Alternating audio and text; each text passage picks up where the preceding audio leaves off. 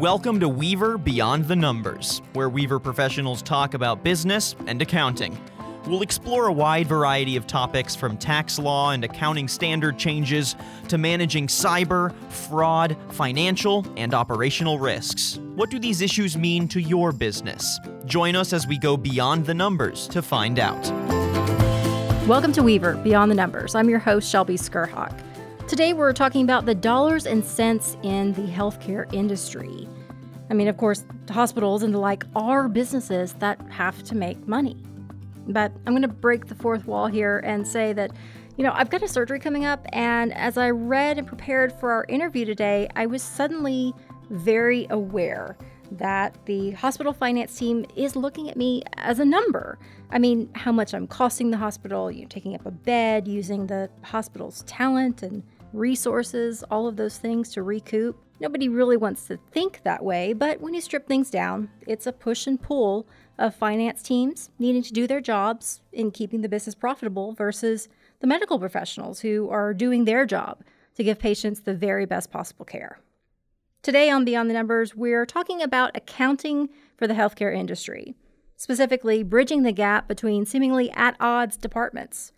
My guest is CPA Anna Stevens, director of Weaver's Healthcare Industry Division that provides accounting services to physician practices, ambulatory clinics, acute care hospitals, and post-acute care facilities. Before joining Weaver, Anna worked for 3 years as a corporate controller for an $80 million post-acute healthcare system. Anna, welcome to the podcast. Thank you. I'm glad to be here. So you're experienced in the nuances of accounting in the healthcare industry and the challenges that they pose for an organization.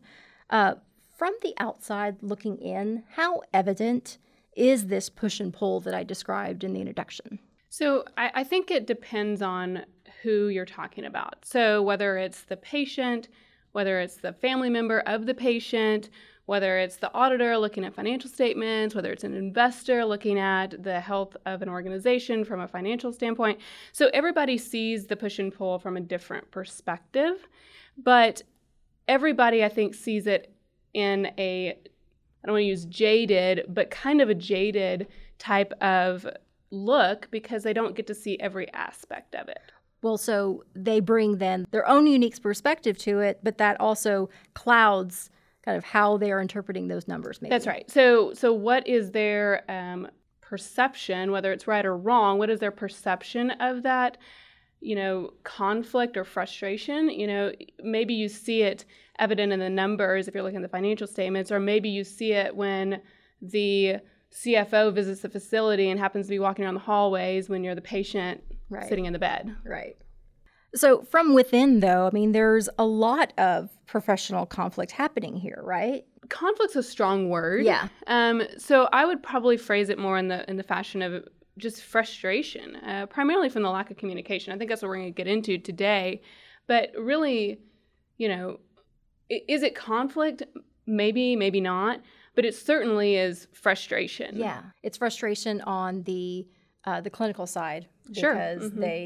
they are, like I said, they're trying to do their job and taking the very best care for their patients. Right. And the financial team who is trying to do their job and trying to keep things under control, because one patient that that is vastly expensive and kind of tips the scales, those add up, certainly. Sure. Mm-hmm. So what I find interesting is that in your work in this industry, you've started to look at the reasons why these perception differences exist. But I wonder, I guess as a very entry-level question, why do clinicians and financial teams struggle to work together? So there's a myriad of reasons. Yeah. So we could spend all day talking about why they struggle working together. But something that I learned in the profession when I was working on the industry side is communication. But what does that even really mean? So communication, you hear that in every industry. I feel like we need to communicate better. But how do we communicate better if we don't even know how to communicate to the other individual? And so we're talking a lot about this finance side and this clinical side, but I don't even think it really matters whether you're talking about a finance person or a clinical person as to really whether you're talking about a person with a different personality type than you have.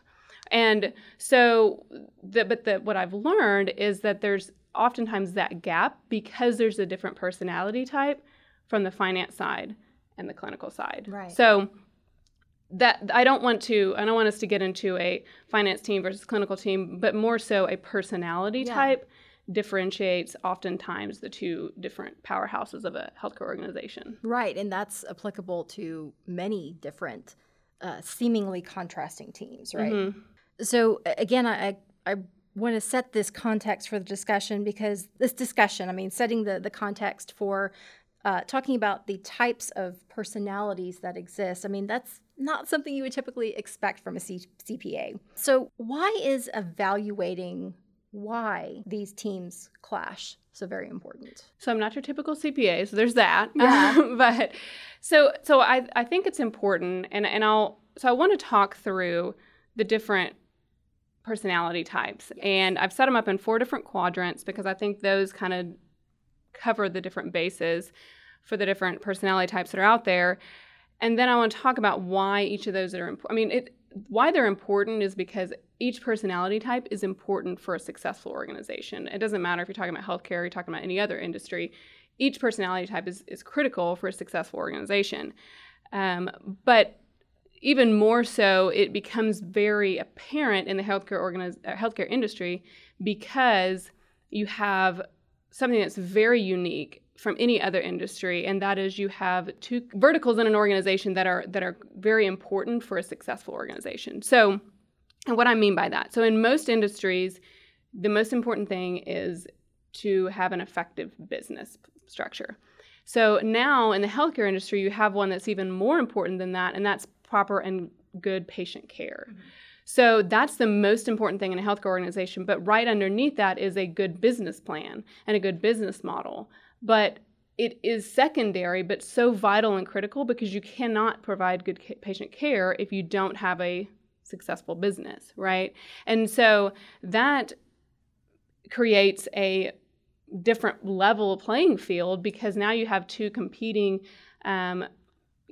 what's most important? Well, we know what's most important, but then the secondary nature and secondary piece of it is not always recognized as important sometimes, and it certainly can create conflict or frustration. Yeah, I mean, just take it from an outsider's point of view that if a family member's, a patient's family member is talking about the hospital, there's a lot of resentment if they're thinking, well, they're just thinking about money. Right, exactly. And that's a valid statement in the sense that it's frustrating when that is dictating your loved one's care, but I guess it's a fact that yes, unless you're running a nonprofit, even then that's still very important. There's going to be about money. Right. So let's get into these different personality types, and I think it'll become more clear why it's really important. So again, I talked about the 4 quadrants. So you have, I'll start with the first one, which is extrovert, introvert, and everybody usually is like, oh gosh, I have that. I know if I'm an extrovert and introvert. But what I would challenge you as you're listening to this to really unpack and understand and stop and think about whether you're truly an extrovert or an introvert. And so an extrovert tends to be overtly expressive, they're a people person, where an introvert is usually more shy and, reserved. But if anybody that knows me, they would say she's an extrovert. She could talk to the wall. But what I think is very interesting, as I was trying to assess myself, I said, am I an extrovert or an introvert? And I went to, what do I go to when I'm stressed out and I am at my wit's end? And ultimately, at the end of the day, what recharges me? And when I am stressed out and at my wit's end, I need to close my door and I need to focus and I need to decide where is everything on my list of things to do and where am I at and how do I get my life back in focus? I do not recharge by going and hanging out with a bunch of friends and family. That is very stressful to me. And so ultimately, at the end of the day, I'm an introvert. And so the reason that's important is that these communication breakdowns happen when you're stressed out and you're at your wit's end, right? When everybody's doing well, communication tends to flow a little bit easier. But when you're stressed out and at your wit's end, I need to close my door and I need to refocus, whereas the extrovert says, let's get us all in a room and let's hash it out and let's talk about it. And now we have two different types of communication, and we have a breakdown in communication. So that's why it's important. So I use that example with the extrovert introvert because I would challenge you to actually stop and say, what am I? And it is actually really important when you're trying to then communicate in those stressful situations. Right, because when you're in a better headspace, you are probably more fluid with your communication styles. And even with the introvert extrovert, you're willing to maybe put up with more of those meetings, those big meetings where, okay, well, let's all just talk it out. When in actuality, you're sitting there thinking like, okay, well, yes, I'm hearing you, but I need to like digest this by myself. That's right. Yeah. Mm-hmm. And so then the second quadrant is the sensing and intuitive. And so sensing is just that. You're using your five senses to gather information, whether you see it, you hear it, you can touch it. And then your intuition or intuitive is using your intuition, right? And so I don't think that necessarily divides the playing field all that much. I think about myself as a parent, and, no matter what I can see, if my gut says it's not the right thing to do for my son, I'm not going to let him do it. And so I think that's kind of across the playing field. People tend to go with their intuition, but there's certainly some differences whether you're going to only rely on the information you can gather with your five senses, or if you're going to use your intuition and kind of add some information that you necessarily can't see. So the third one is this thinking and feeling, and by and large, this is the one that divides the playing field. This one is the one where you were talking about earlier, the frustration the patient might see whenever they are looked at as a number. And this is where that breakdown happens. It's this whole thinking and feeling, right? So the finance side, or whoever is on the thinking side, they want to think and have a logical, consistent, this is what the trends have showed, this is what logic says should happen. And feeling is an emotional state. And we're going to get in there and feel what the patient feels. We're going to get in there and feel what the family feels. We're going to become a part of the situation, the facts and circumstances, versus this is what trends have said, this is what, we think will happen. And so there's it's very different outlooks. And the best example I can give you is, on the thinking side, the patient walks in and they have Blue Cross Blue Shield with a high deductible, and they are a young family. The trends show that the ability for them to pay that high deductible is very low. So the finance makes an assumption as to whether that's going to be paid based upon the trends and the history that has been provided for the organization, versus whoever's providing the clinical care says, I could care less what their health insurance is. This is a young family that needs help and needs care, and neither one is wrong. They're both right for what they've been asked to do and what their job responsibility is, right? So the finance team and the accounting team have been tasked with the job to forecast and look back and provide the numbers for the organization, and they see thousands upon thousands upon thousands of numbers related to all these patients. They can't possibly get in the moment for each patient and be successful at their job. It's not possible. And so, but then let's flip that over to the provider side, and they've been tasked with providing good patient care, and they have to get in the moment. So you have a job that's been given to two people that are very important to the organization, that have different personality types that are almost entirely different. And it creates this frustration when you're communicating with each other. I'll give an example that I had when I worked on the other side at the organization, and I was on a discharge call, first discharge call I'd been on. We get for the organization, and we get the discharge information ahead of time as to who discharged in the last week, who's coming up to discharge, so on and so forth.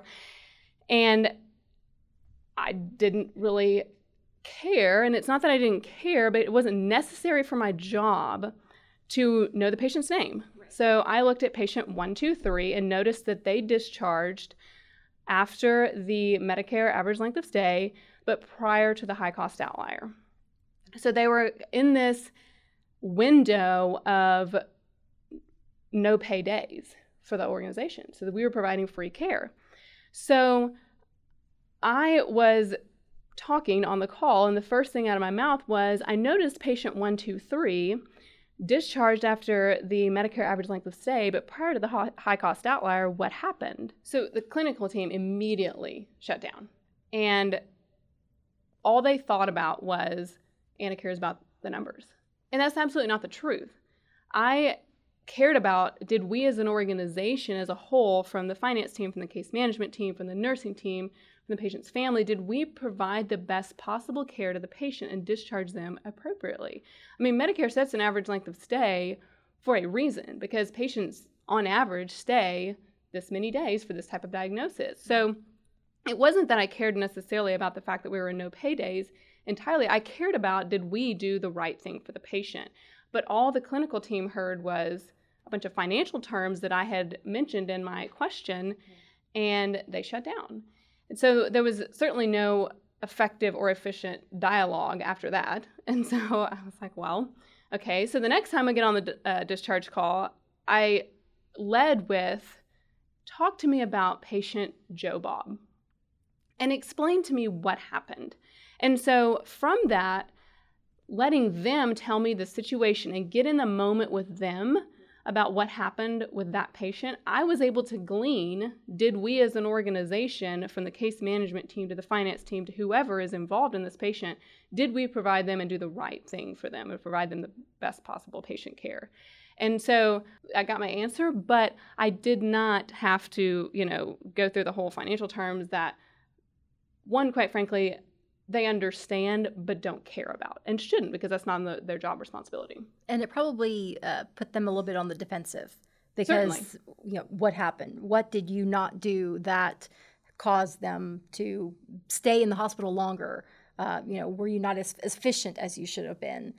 So when you are starting from that place, you're right, it's impossible to get a good dialogue going. Mm-hmm. So you were able to recognize pretty immediately then that you needed to adjust your approach to gleaning that information from the clinical team. That's right. I mean, it's such a gap that it's really quickly identified that if you want to work cohesively between each other, you have to understand that it literally is two different types of people in the room, and it has to be to effectively do your job.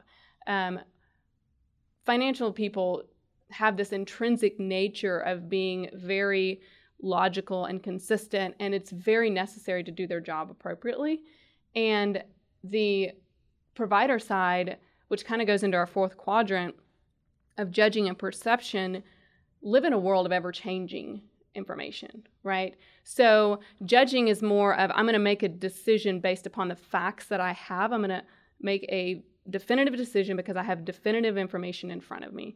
And perception is more of, this is what I perceive is going to happen, so I'm going to make a decision based upon what I think is going to happen in the future, and that could change every second. And the clinical provider care team lives in that ever-changing second-by-second world. They thought this was going to work for the patient. It didn't. They have to change their drugs. The ER is quiet, dead. The next minute it's blowing up because they have 15 people that were in a massive car accident. So it's just a constant, ever-changing environment, and that's very challenging when you're communicating with somebody that's used to very definitive data sets. So the finance team, we're responsible for providing historical financial statements and looking at trend analysis of history data points, right? So everything that we're presenting is definitive and has a defined set of data, and we can give you a answer that this is the answer. And I prided myself in, when I sent out financial statements, that if they, that they were the way things were, and if they changed, I took that very personal. It was like, the past didn't change. The information I was given wasn't holistic, so now I need to go back and figure out how I gather the right data. But the past is the past, and it can't change, right? So, but the clinical team and the care team, their world is changing. So when they make a decision, it's based upon the best piece of information they have at any given point, with the caveat in their mind of, this could change any second. So when they're giving an answer, their answer is the best information they have at that point, but knowing all the while that it could change, and I'm okay with that, and that doesn't bother me. Right. And I think that's the difference there, is that a judging person is unnerved when things change or situations change or the data set, I guess, changes, so to speak, and they're very fluid, where the perceptive person is almost more comfortable in that kind of fluid state, that they're making the best decision they can at that moment, but they understand that it's not a permanent. I mean, things are going to change, and That's so right. if they get more information, that may shift or may confirm the original decision they made. Right. So I can see where those are two very very divisive personality traits, like you said, is with the same as thinking and feeling. Yeah. So those two quadrants, I think, are by and large where the gap starts and really begins to accentuate, and it really goes down to communication within those scenarios, right? So when I was talking about the thinking and feeling, I mean, it was not that my question was wrong. It was the way that I communicated it to someone with a different personality type in a different world. And my question was the same, right? I mean, I asked for the same type of information and got the information that I wanted, but the question was just phrased a little differently. So I guess looking at this from an organizational standpoint, when you do have two teams that do clash simply because of what makes them good at their job are their personality traits, and these personality traits differ from team to team. Why is it so important then for an organization to recognize these differences and kind of do something about that for its entire organization health? Sure. So I think we touched on it earlier just a little bit, but it's really important because there are two powerhouses of this organization, right? So you have the most important thing, which is the good patient care, and then you have the business aspect of it, right? And so if quality patient care falters, you have no healthcare organization. But quite frankly, if the business aspect of it falters, you have no healthcare organization. So if either one of them falters, the whole thing is, ineffective and inefficient. So making sure that the organization as a whole understands that the finance team is not, against the clinical team, and the clinical team is not against the finance team. We're all one cohesive piece of an organization. And if we can work like that and function as one cohesive moving unit, then who wins? The patient wins, right?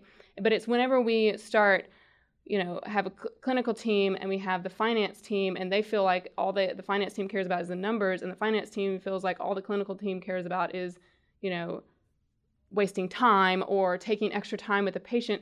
No one wins. We all lose, and ultimately the patient loses, which is the worst possible case scenario. So as long as we can work as one cohesive moving unit, then ultimately, who do we want to win? The patient, and the patient wins.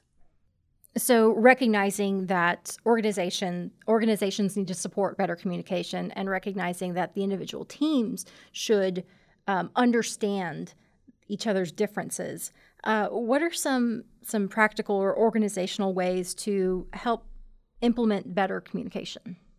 So I'm going to give you a couple examples that worked in the organization for me. Mm-hmm.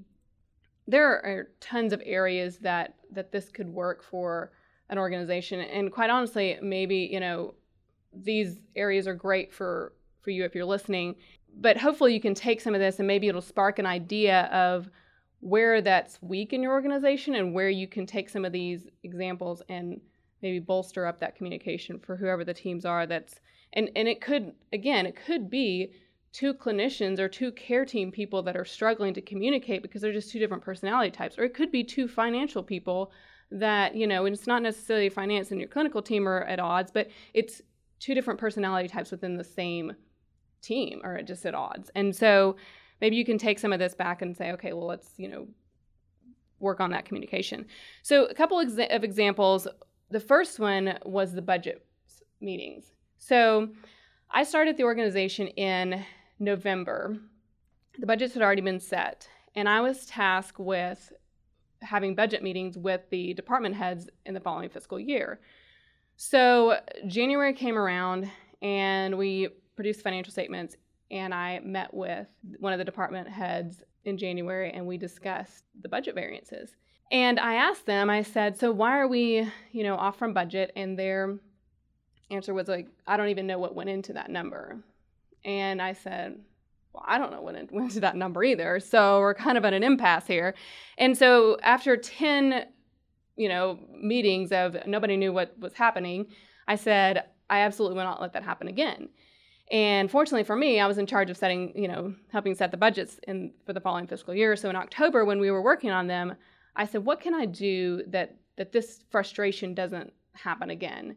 And it wasn't just the locations that were frustrated. I was frustrated because I couldn't even help them. Like we, couldn't even get to an understanding that would ease their frustration or my frustration. It was just a very frustrating monthly call. Right. And so when October rolled around and we were setting budgets, I said, I'm going to go meet with them face to face.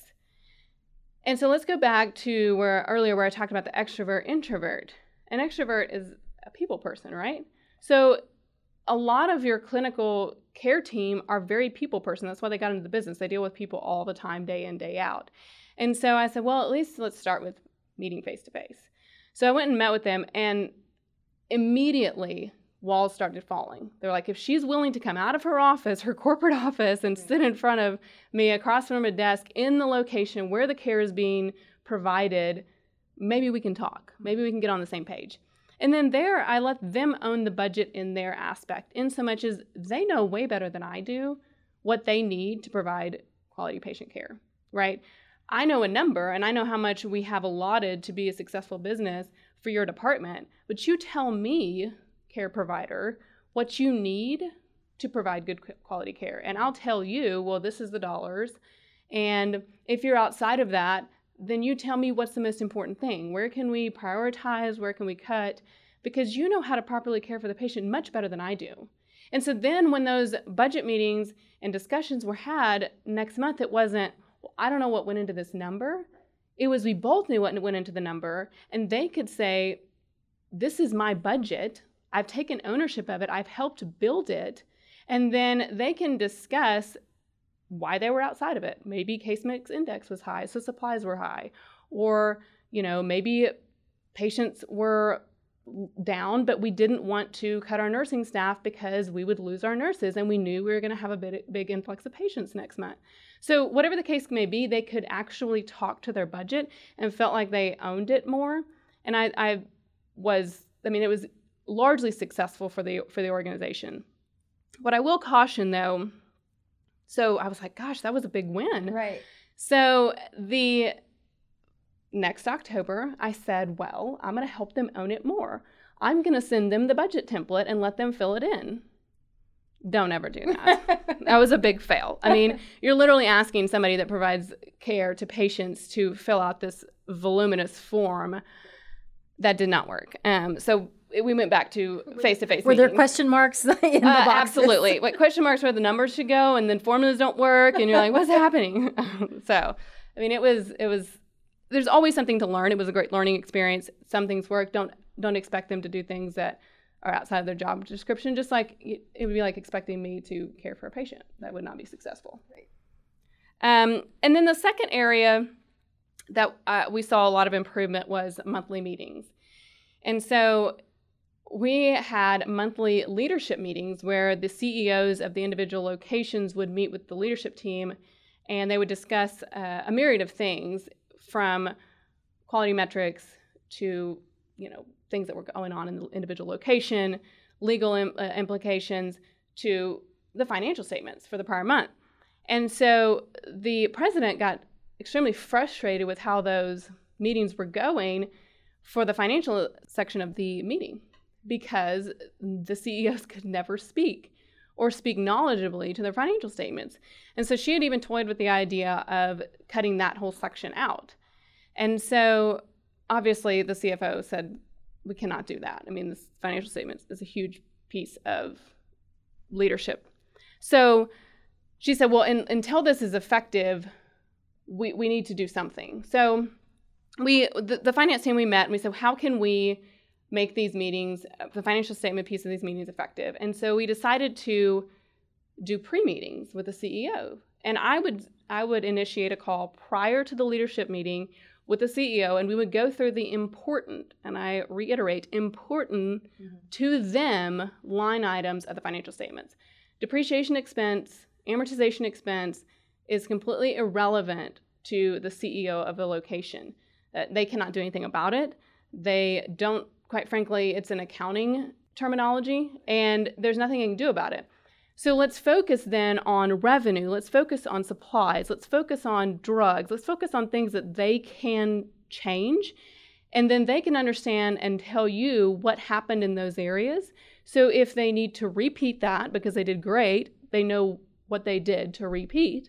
Or if they need to not do something and change because it didn't work out so well, they know where to change. And so then when they have the leadership meeting, they go and have their leadership meeting with the president and the CFO and the COO. They can then say, I'm going to repeat XYZ because it worked in these areas, or I'm going to change XYZ because it didn't work. And then it's actually a knowledgeable, effective conversation. And we're not wasting people's time because no one likes to have meetings just to have meetings. Right. So. Right. Well, fantastic stuff, Anna. Really knowledgeable information, not just for this example with clinical teams and financial teams, but really any organization that has two very competing, if you will, departments. So, Anna, thank you so much for your time. You're welcome. Thank you for having me.